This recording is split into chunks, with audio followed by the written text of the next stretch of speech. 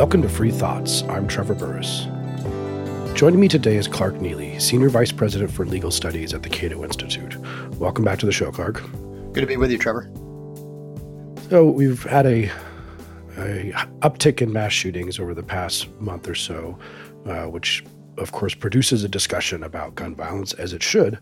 And I think we'd sort of start by going and saying there's an unfortunate tendency of gun rights supporters to kind of throw up hands and say, we really can't do anything about this. And that seems to be at least the wrong approach. I think that's right. I think it's wrong both as a policy matter. It's wrong morally as well. I think two things are true.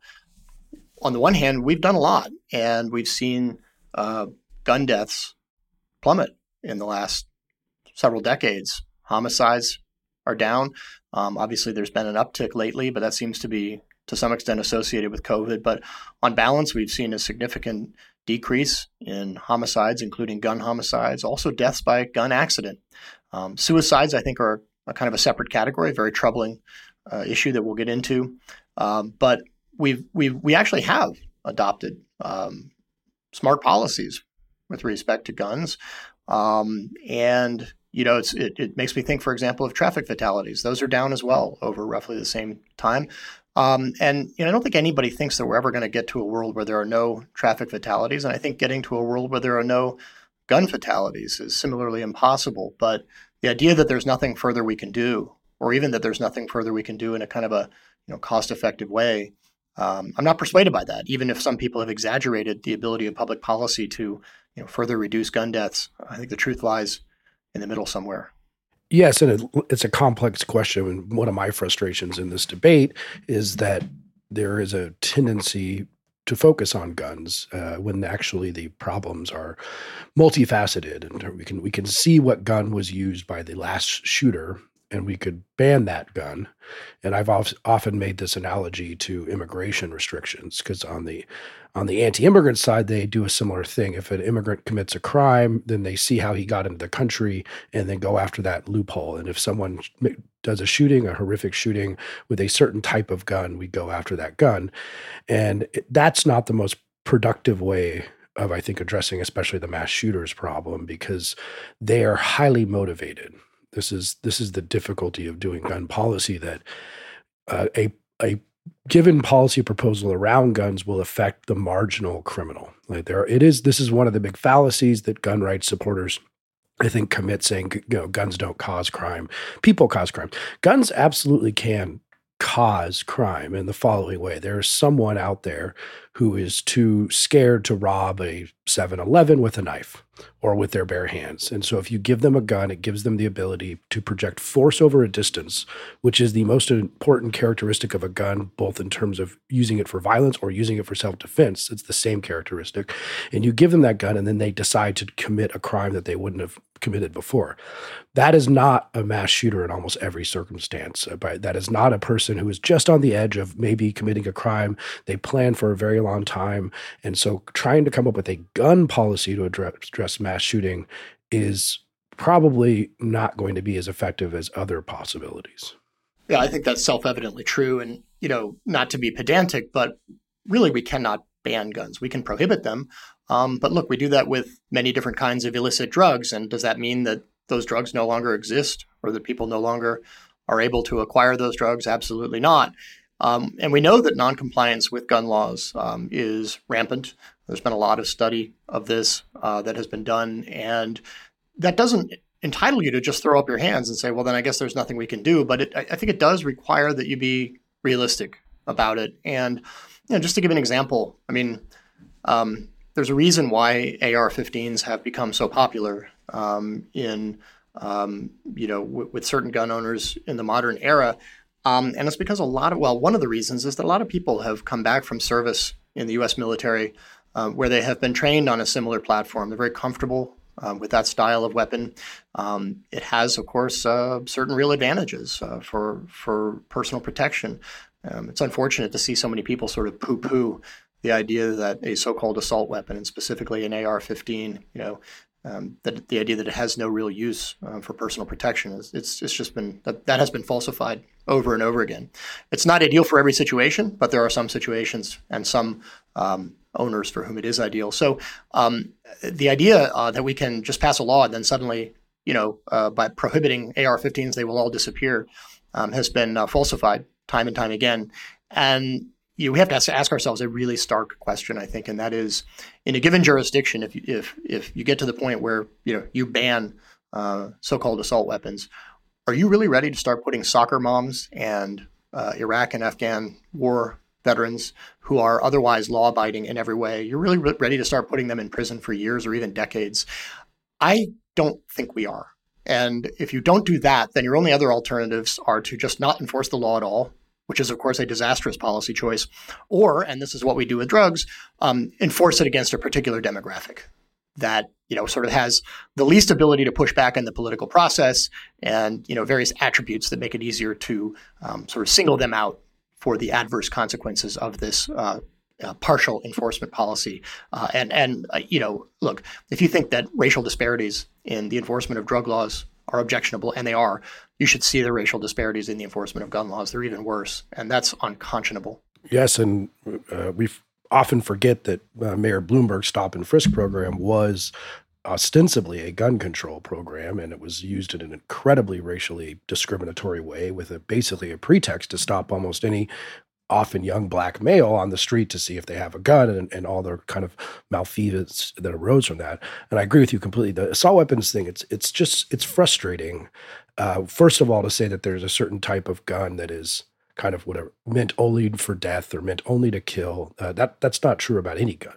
All guns are dangerous. They all can be used for self-defense and mayhem. An assault weapon, we're kind of doing scare quotes when we talk about this, because Clark and I know that's not really a category of guns. And we talk about the AR-15, there's about 5 million out there. And clearly it's not only good for mayhem, because huge amounts of police officers have an AR-15 in their trunk, for which they use it to protect the lawful protection of self and others. And if it was only good for spraying death, then that would not be true. And assault weapons, we could talk about that ban. Generally, they're defined mostly aesthetically, with a barrel, like the 94 ban had one of two characteristics, or it had to be a semi-automatic rifle with a pistol grip, a barrel shroud, a bayonet lug, a collapsible stock. And these are the kind of they're not functionally making the weapon more lethal. Now, why are shooters preferring this weapon? My theory, because I've read too many of their journals, which I don't advise, my theory is that they are emulating the Columbine murderers. And that's the Columbine murders, who kind of started off the modern tragic trend of school shootings, are still considered to be almost heroes to these murderers. And that's the kind of weapon that they used. And they're doing it to be ostentatious to some degree, in my theory. It's hard to say, of course, but they're doing it to be somewhat ostentatious, because they want to look the part that is in their head. But of course, getting into these people's head is no fun. And it's such a small number that it's hard to even extrapolate a trend. Yeah, and it's important for people to understand, if they don't know this already, that it is still the case that the majority of mass shootings, which is not an easy term to define, really, but the vast majority of mass shootings have been committed with handguns. Handguns are easier, by and large, to obtain. They're much easier to conceal, and frankly, when you're shooting unarmed people, it doesn't really matter that much what kind of weapon you're using when you're shooting people who can't defend themselves. So, but there is a tendency, I think for a variety of reasons, I think this sort of concept of assault weapons has certainly been polarizing. It arouses probably the most passion in the discussion, and I think that both sides must be careful not to dismiss the concerns of the other. That includes us, I suppose, even though we kind of think of ourselves as perhaps being in the middle somewhere. But to go back to an earlier point, I think the idea that you can realistically eliminate from a given jurisdiction, or largely eliminate from a given jurisdiction, sort of every AR-15 looking weapon is unrealistic. And in part because of what it would take to do that. And that would include imposing severe punishments. I'm talking about life and family destroying punishments on people who have not committed any sort of an immoral act. There's nothing immoral about owning a particular weapon, just as there's nothing immoral about possessing or even ingesting a particular intoxicant. The behavior that you engage in after ingesting that intoxicant, or the behavior that you engage in with a particular weapon, can certainly be immoral. But the act of owning a particular weapon, or the act of owning a particular or consuming a particular intoxicant, is not itself immoral. And it is an incredibly fraught question when you propose inflicting savage punishments on people, not because of the harm that they've done or the immorality of what they've done, but simply to discourage them and others from engaging in particular conduct like owning a weapon that you don't think they should own. I don't think that we have the stomach for that as a society, and I think therefore that these prohibitory approaches, the prohibitory response, is unlikely to materially ameliorate the harms that they're going for. I just don't think they're practical. I agree, and I think it's become more common over the last 20 years because there's a subtext to the gun debate, which is that it's really part of the culture wars. It's become that way in a way that's different, that I think was different, say, in the early 60s, where you had shooting clubs in high schools, in New York State or something like this. And now I often ask crowds, especially if I suspect they're kind of against guns, like when I give a speech, a couple questions. One, who is disgusted by guns? And I get a fair amount of hands for that they actually, their reaction to a gun is a version of disgust. And they use language that treats guns like a pollutant, right? We have guns polluting our campuses, polluting our culture. And I've been around people, some of my European friends, one time they were at my parents' house and they kind of whispering to each other and they said, "Does your dad have a gun?" And I'm like, "I mean, yes." And so they asked to see it. So I bring it's a little revolver. I bring it out, hold it out in my hand, and they all kind of recoil back like it's a, coiled up cobra or something. So that's a difficult. So those are people who never grew up around guns, and that's a difficult emotion to argue against from a matter of public policy.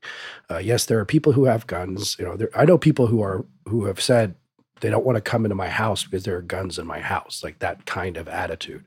And then the other question I ask when I give speeches is, who thinks that a civilized, whatever that means, society would have no guns in private hands?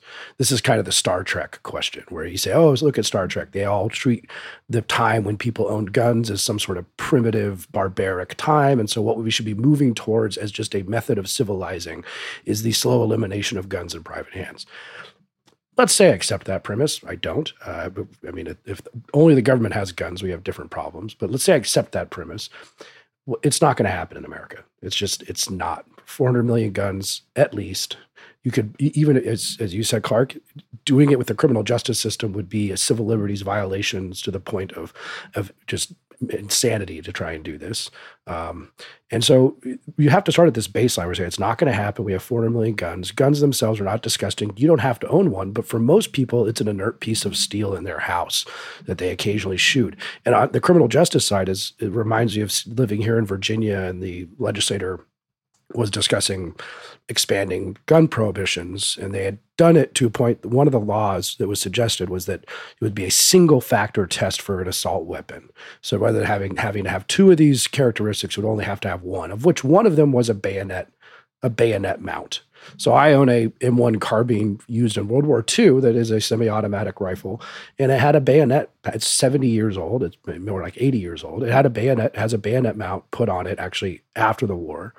And it just sort of astounded me thinking that if they passed this law, I would suddenly become a felon for possibly 10 years in prison because this 80-year-old rifle in my closet has a bayonet mount on it, which I'm not sure that mass bayoneting is exactly the problem we should be going after.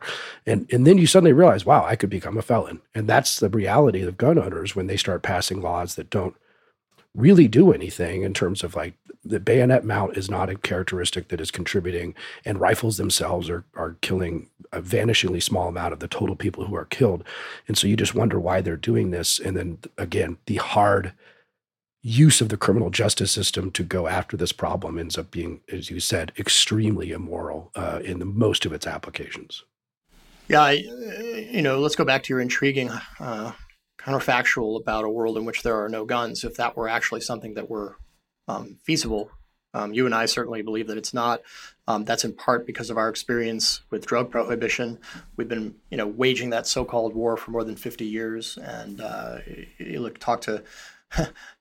remember I was guest teaching a class of, I think, middle school students in Washington, D.C. The teacher was late. I was just chatting with them. And, I asked them how easy or difficult it would be for them to get drugs. And they laughed at me because it was easy. And I asked the same question about a gun, and they laughed again and said it was easy. So, but let's put that aside and imagine a world in which somehow guns have been eliminated. It's not at all clear that this would be a safe or desirable place to live for everybody. Violence has always been a part of human interaction, and it remains so today. Some places more so than others, granted. But even in America today, there are people who, in effect, are exposed to the risk of violence by virtue of where they live, or David French, for example, who writes for the Dispatch and National Review, famously, if you follow his stuff, has been subject to so much vitriol and stalking because of his family situation. He and his wife adopted a girl from Africa, and he tells the story about how they arm themselves and they train to defend themselves and their daughter because of what they've experienced, in terms of not just online, but they've actually had people come to their house. Just within the last few days, a man with a gun was arrested outside Brett Kavanaugh's house. Supreme Court Justice Brett Kavanaugh now, he has the luxury of armed security provided by the government. Most of us do not.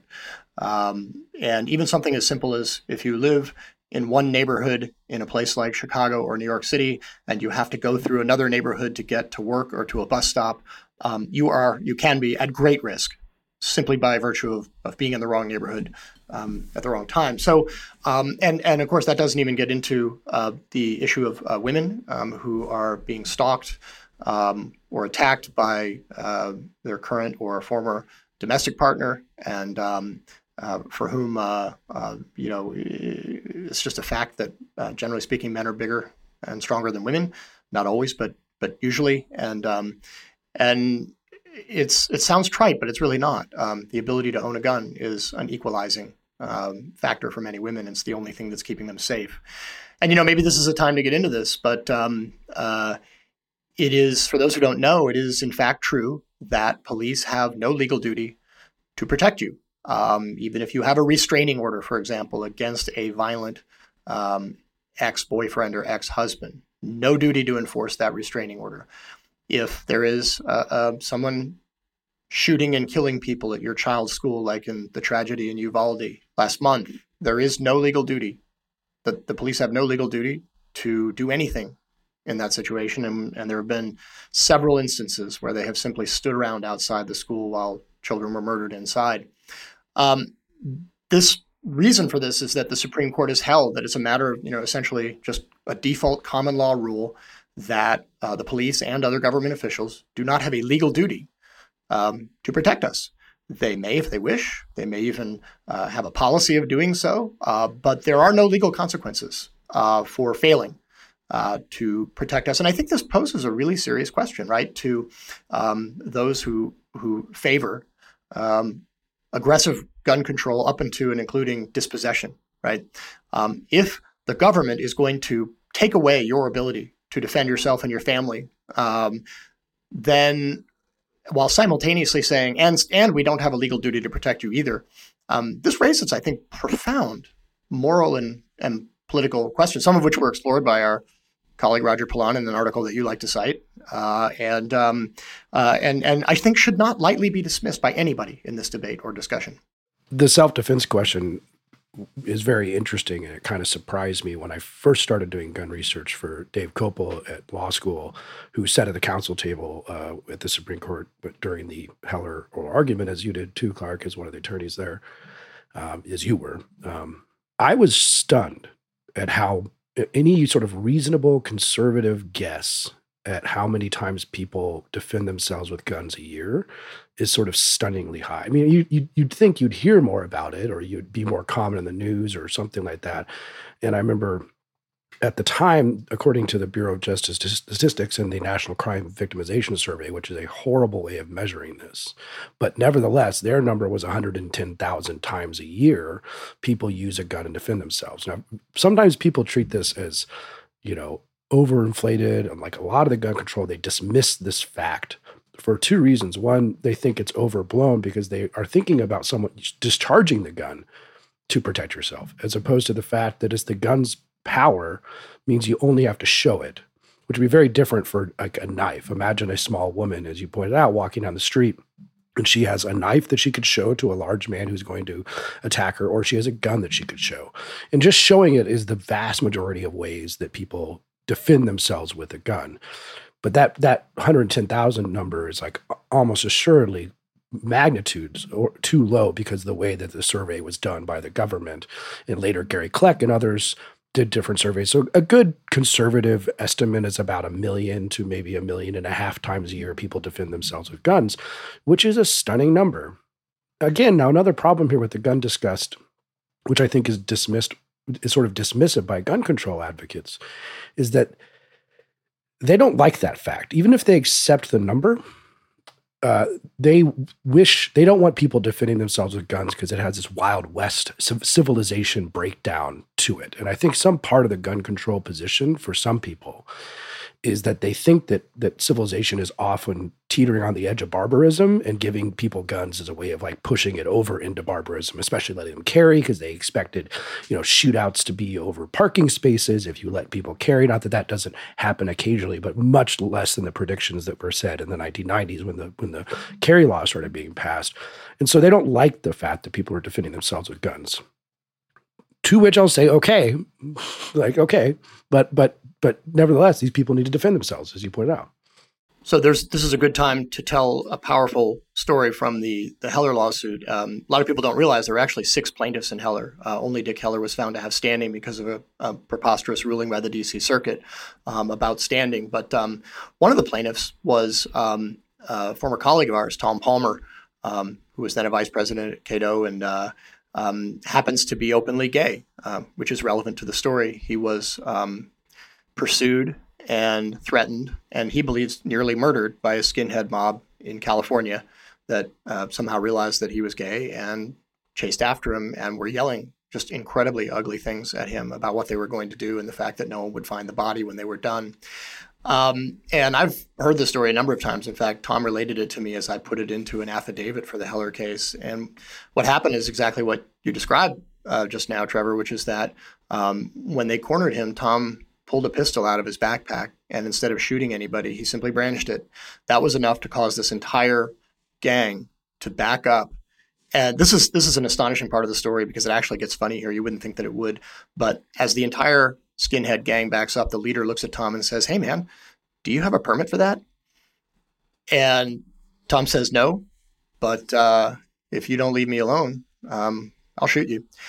And that was, he believes that saved his life. Now, of course, none of us were there, but you and I both know him well, and I don't believe that he would exaggerate, and I'm confident that he wouldn't make this up. So it happened, as far as I'm concerned, and I credit his belief that this saved his life. The epilogue to the story, I think, is quite powerful as well, which is that the reason he had that pistol was that his mother gave it to him. And she said, "Tom, if you're going to be openly gay, I'm afraid that you're going to need this one day." And there was a really powerful brief in the Heller case, an amicus brief by the Pink Pistols, which is a gun club for gay and lesbian shooting enthusiasts. And part of the Pink Pistols amicus brief was empirical, and what they demonstrated was that when people are attacked on the basis of sexual orientation, it's much more likely to involve multiple assailants and, horrifyingly, much more likely to involve torture and mutilation. So the stakes for someone who is the target of that kind of attack are much higher than for other people. And to say to somebody like Tom Palmer, well, if you're pursued by a skinhead mob that wants to kill you and bury the body where no one will ever find it, you're just going to have to sort that out with a 911 call and or some pepper spray, is at minimum a morally dubious response, right? So where does that leave us, right? You can't wish a world in which there's no violence, in which people are never at risk. That's utterly irresponsible.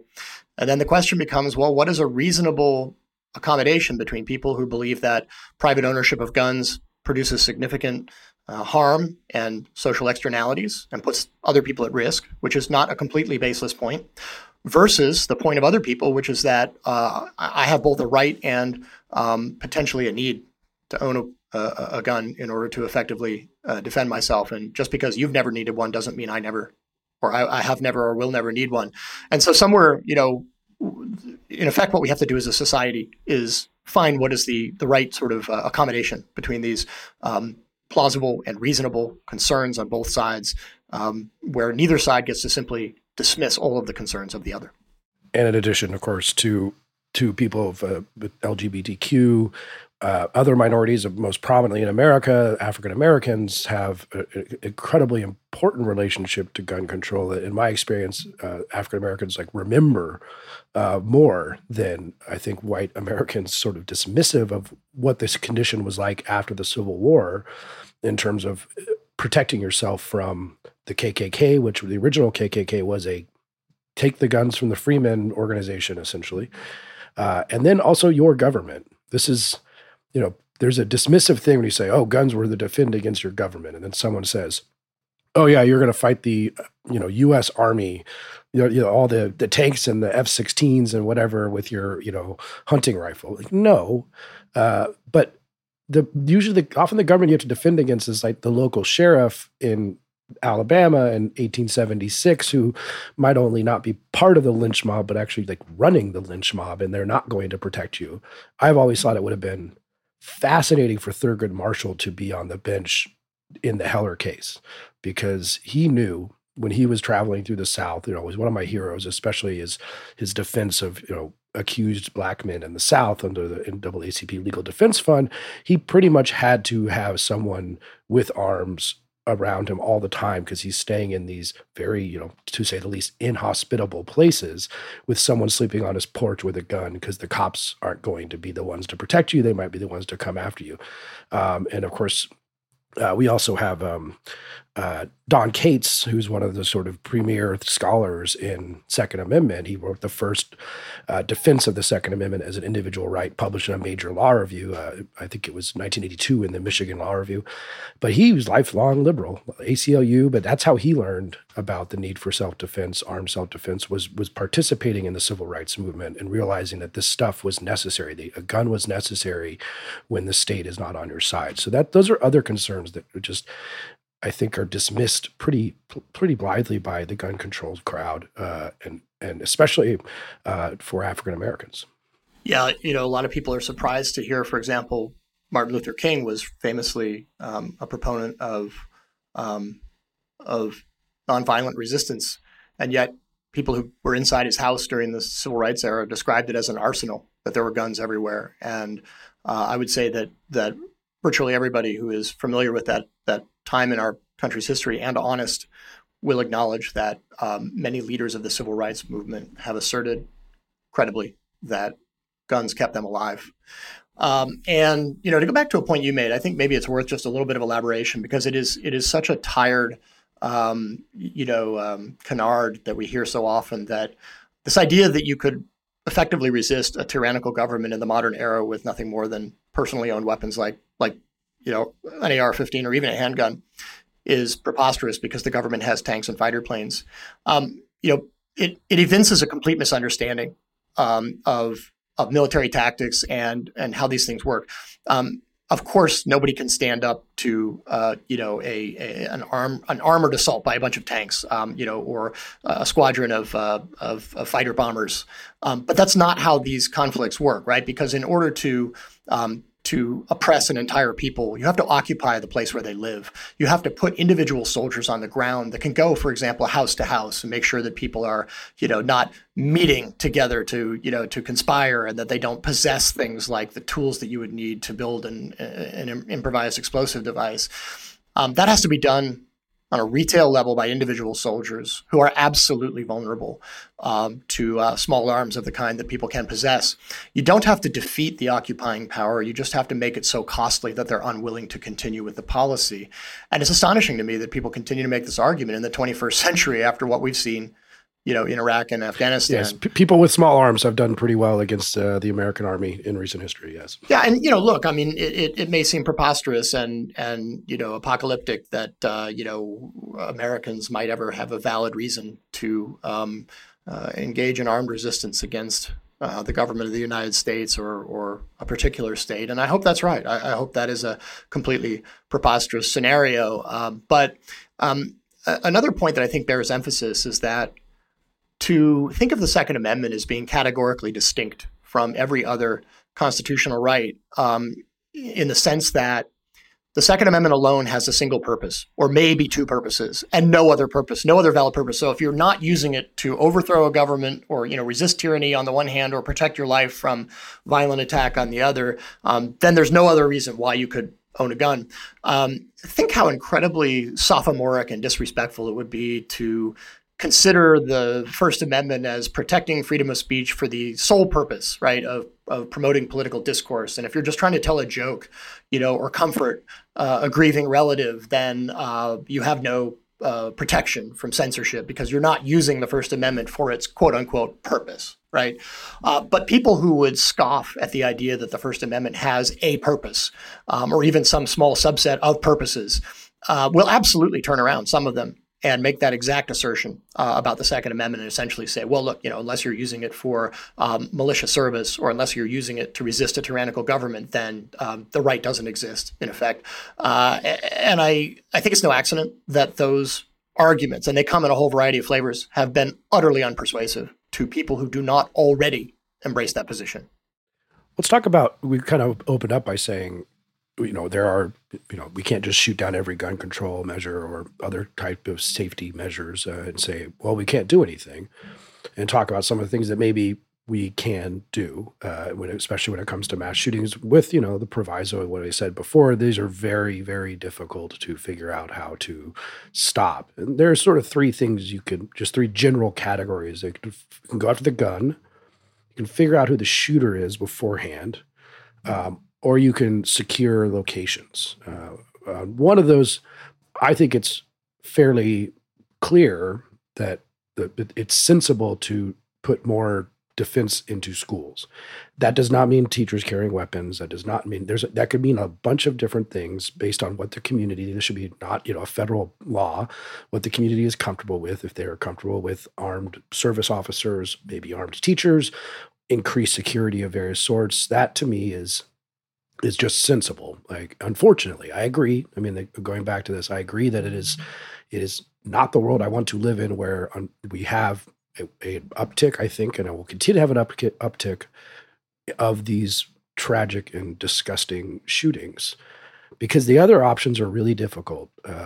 Finding the shooter, finding the gun. We already talked about how going after the gun is not terribly effective, especially when there are 400 million guns and they're highly motivated. Can we identify the shooter? This is a little bit more possibilities here. And we're discussing red flag laws.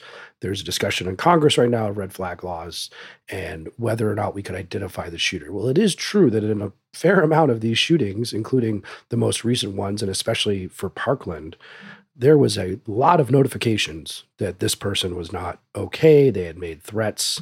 The next question is, what can we do in terms of getting their guns? And that's something that's worth looking into, I would say. There's a bunch of details that you have to figure out, what the due process is, how long their guns are taken away from them, and, what's the standard of proof is. But some of these shootings could possibly have been stopped with a little bit more diligence on paying attention to the threats. I'm not sure where you on that, Clark, if you're in the same kind of place as me. Well, clearly that's true, right? And I think that you and I have the same policy. I never say the names of the shooters, in part because I think that's what some of them want. And so I tend to refer to it as the Parkland shooter, which is the one at the high school in Florida. That person was already very much on the radar screen of not only school officials but law enforcement in that area, and to the point where we can look back and just say, how could anyone have failed to take further steps? This is just jaw-dropping. So that's the easiest case, right? And you should always go out of your way to get the easy cases right. There was the shooter who murdered a bunch of people at a church in Texas, and that person was ineligible to purchase the rifle that he used because he had a domestic violence conviction while in the Air Force, and that paperwork was simply not reported to the relevant authorities. And then when they started digging into it, they discovered that it wasn't just him. It was, I think, more than 1,000 instances. So these are, in effect, kind of holes in the system that we could absolutely do a better job of shoring up, and we should, right? Where it gets challenging, and where I'm afraid that our friends, who are strongly in favor of a more aggressive approach here, maybe fail to appreciate the nature of the challenge, is that it's very easy to work backwards from a known shooter and identify things that should have, raised red flags. It is much more difficult to work forward. And you talk to any mental health professional, and they will tell you that it is so difficult as to be virtually impossible to identify someone who is imminently likely to commit an act of violence. Again, this doesn't mean that we simply throw up our hands and not even make an effort. Absolutely not. Instead, what it means is we've got to be very careful about to not overestimate our ability to predict who's going to commit an act of violence, and therefore the efficacy of these policies. And so it has to be, as you suggested, Trevor, a moment ago, it has to be a multi-pronged effort, and no one, hardening the schools is not going to be a complete fix. Making it more difficult to obtain these weapons will not be a complete fix. And trying to identify potential shooters will not be a complete fix, but we can do better across all of those axes, and we should do better. But again, there has to be an awareness both of, the right of somebody to not permanently go on some list, right? Because you made a stupid joke at one point, or because, for example, either the one spouse or another sought mental health counseling during a particularly ugly breakup, and because they went and got mental health counseling, they're on some list. That's problematic, deeply problematic. So I think that. And then one other point to make is that. It's also the point of unintended consequences, which, everybody who does public policy has an obligation, I think, to recognize. And I'll give you one example. I was actually at a meeting of a nonprofit recently where one of my fellow board members was talking about a meeting that he had held among the most pro-gun people in the country and some of the most pro-gun regulation people in the country. And a point that came out that, he surprised him because there was such a consensus that emerged was that the empirical data seems to indicate that when a jurisdiction adopts a strong red flag law, that's the one that enables somebody to go into court, whether it's a police officer or somebody else, and say, look, I think this particular person represents an imminent threat, and I need a court order. We need a court order to take away their firearms, which a number of jurisdictions have. That when a jurisdiction adopts a red flag law, what you'll see is that military veterans suddenly start seeking mental health treatment at a much lower rate than before, for a number of reasons, including because they're concerned that someone will come and take their guns. Now, maybe you just take that as a necessary consequence of the policy, but to fail to be aware that that is likely to happen is incredibly irresponsible. And the same goes for all unintended consequences, including, for example, that as you suggested earlier, many of these shooters are actually as mentally ill as they obviously are. That doesn't necessarily mean that they lack the capacity for rational thought and for incredibly detailed planning. And some of them will absolutely take proactive measures like hiding their weapons somewhere if they begin to suspect they might be the subject of someone trying to implement one of these red flag laws, right? So again, that doesn't mean you don't try, but you have to be realistic about what, is going to happen in the real world and not your idealized version of it.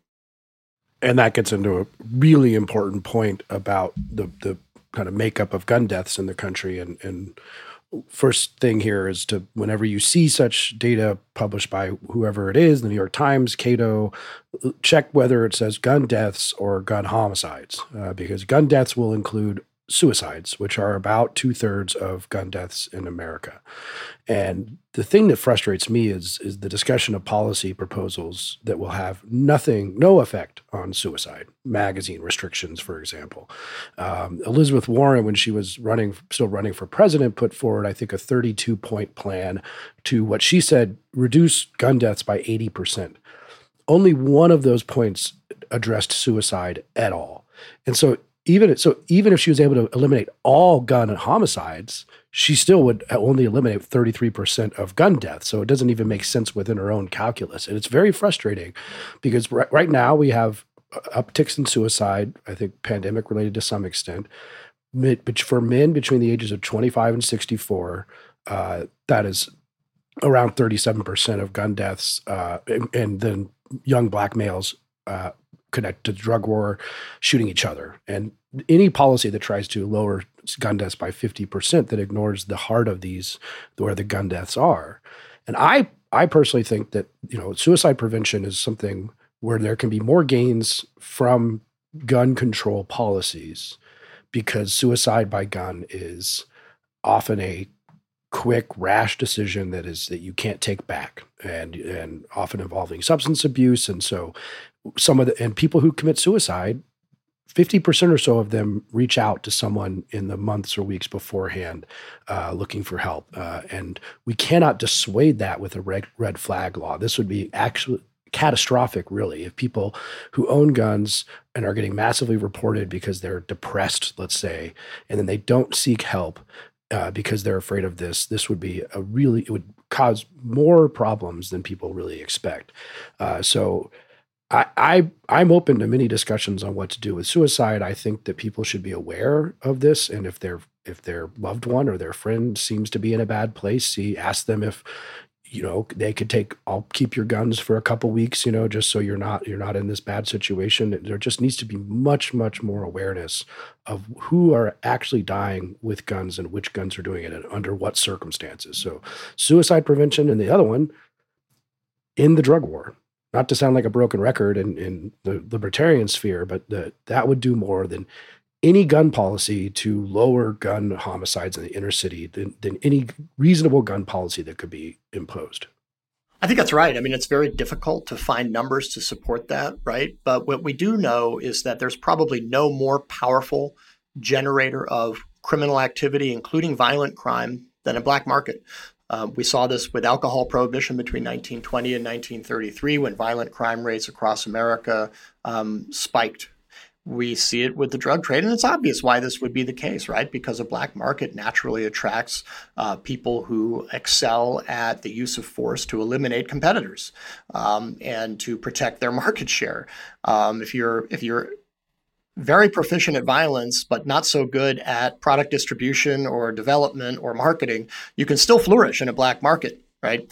And they do. People do. So that is I think self-evidently is a problem. And of course, the other thing with homicides, including gun homicides, is that they are unlike other crimes in a very important way, which is that they tend to provoke a cycle of retribution. So that, particularly, when a member of one group, it could be just a neighborhood or a gang or other discernible group, commits an act of violence against someone outside of that group, there is very often going to be retribution, and these things become cyclical.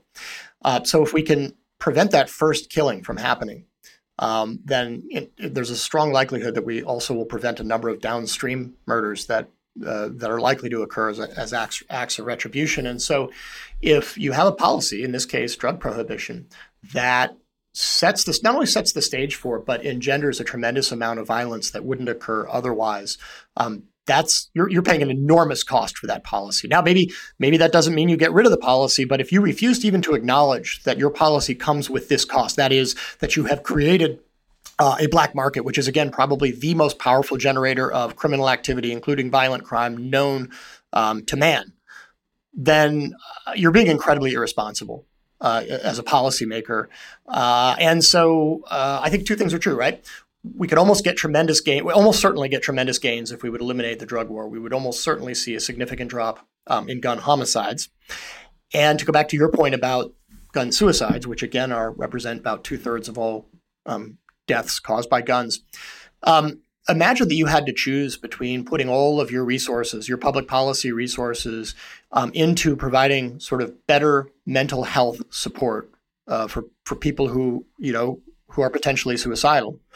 Or you could choose to spend no money on that and all of your money in essentially trying to make sure that none of them possess a gun.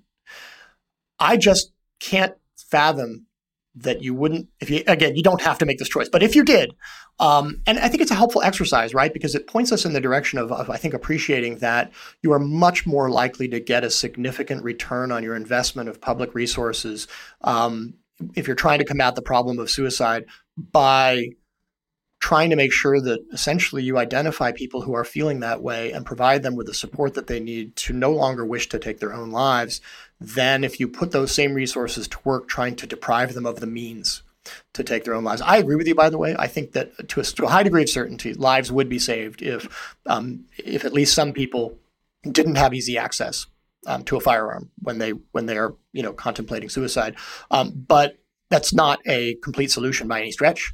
And it seems to me that we should be looking for, in a sense, the kind of the low-hanging policy fruit here. Where can we get the most return on the investment of public policy dollars? And helping people emotionally who are feeling suicidal is very clearly one of those areas. And as you pointed out, and of course this is us, showing our libertarian colors, but I don't think this should be lightly dismissed. Taking a fresh look at the drug war and saying, is this really worth the cost that we're paying for it, and the cost of creating this black market that has demonstrably engendered tremendous amounts of crime in both inside the United States and, let's keep in mind, also outside the United States, where it has had tragic consequences for people in developing countries, including Mexico and Colombia and other places around the world.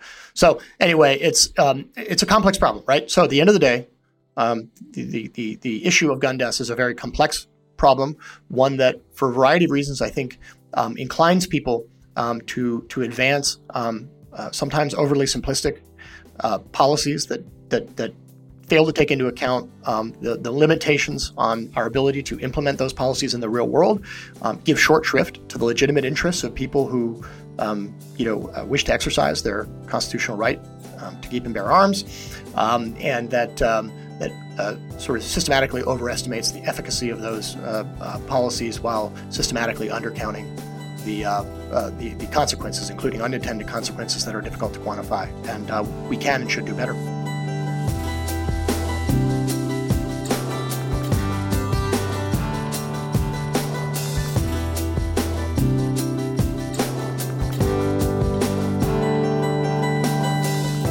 Thanks for listening.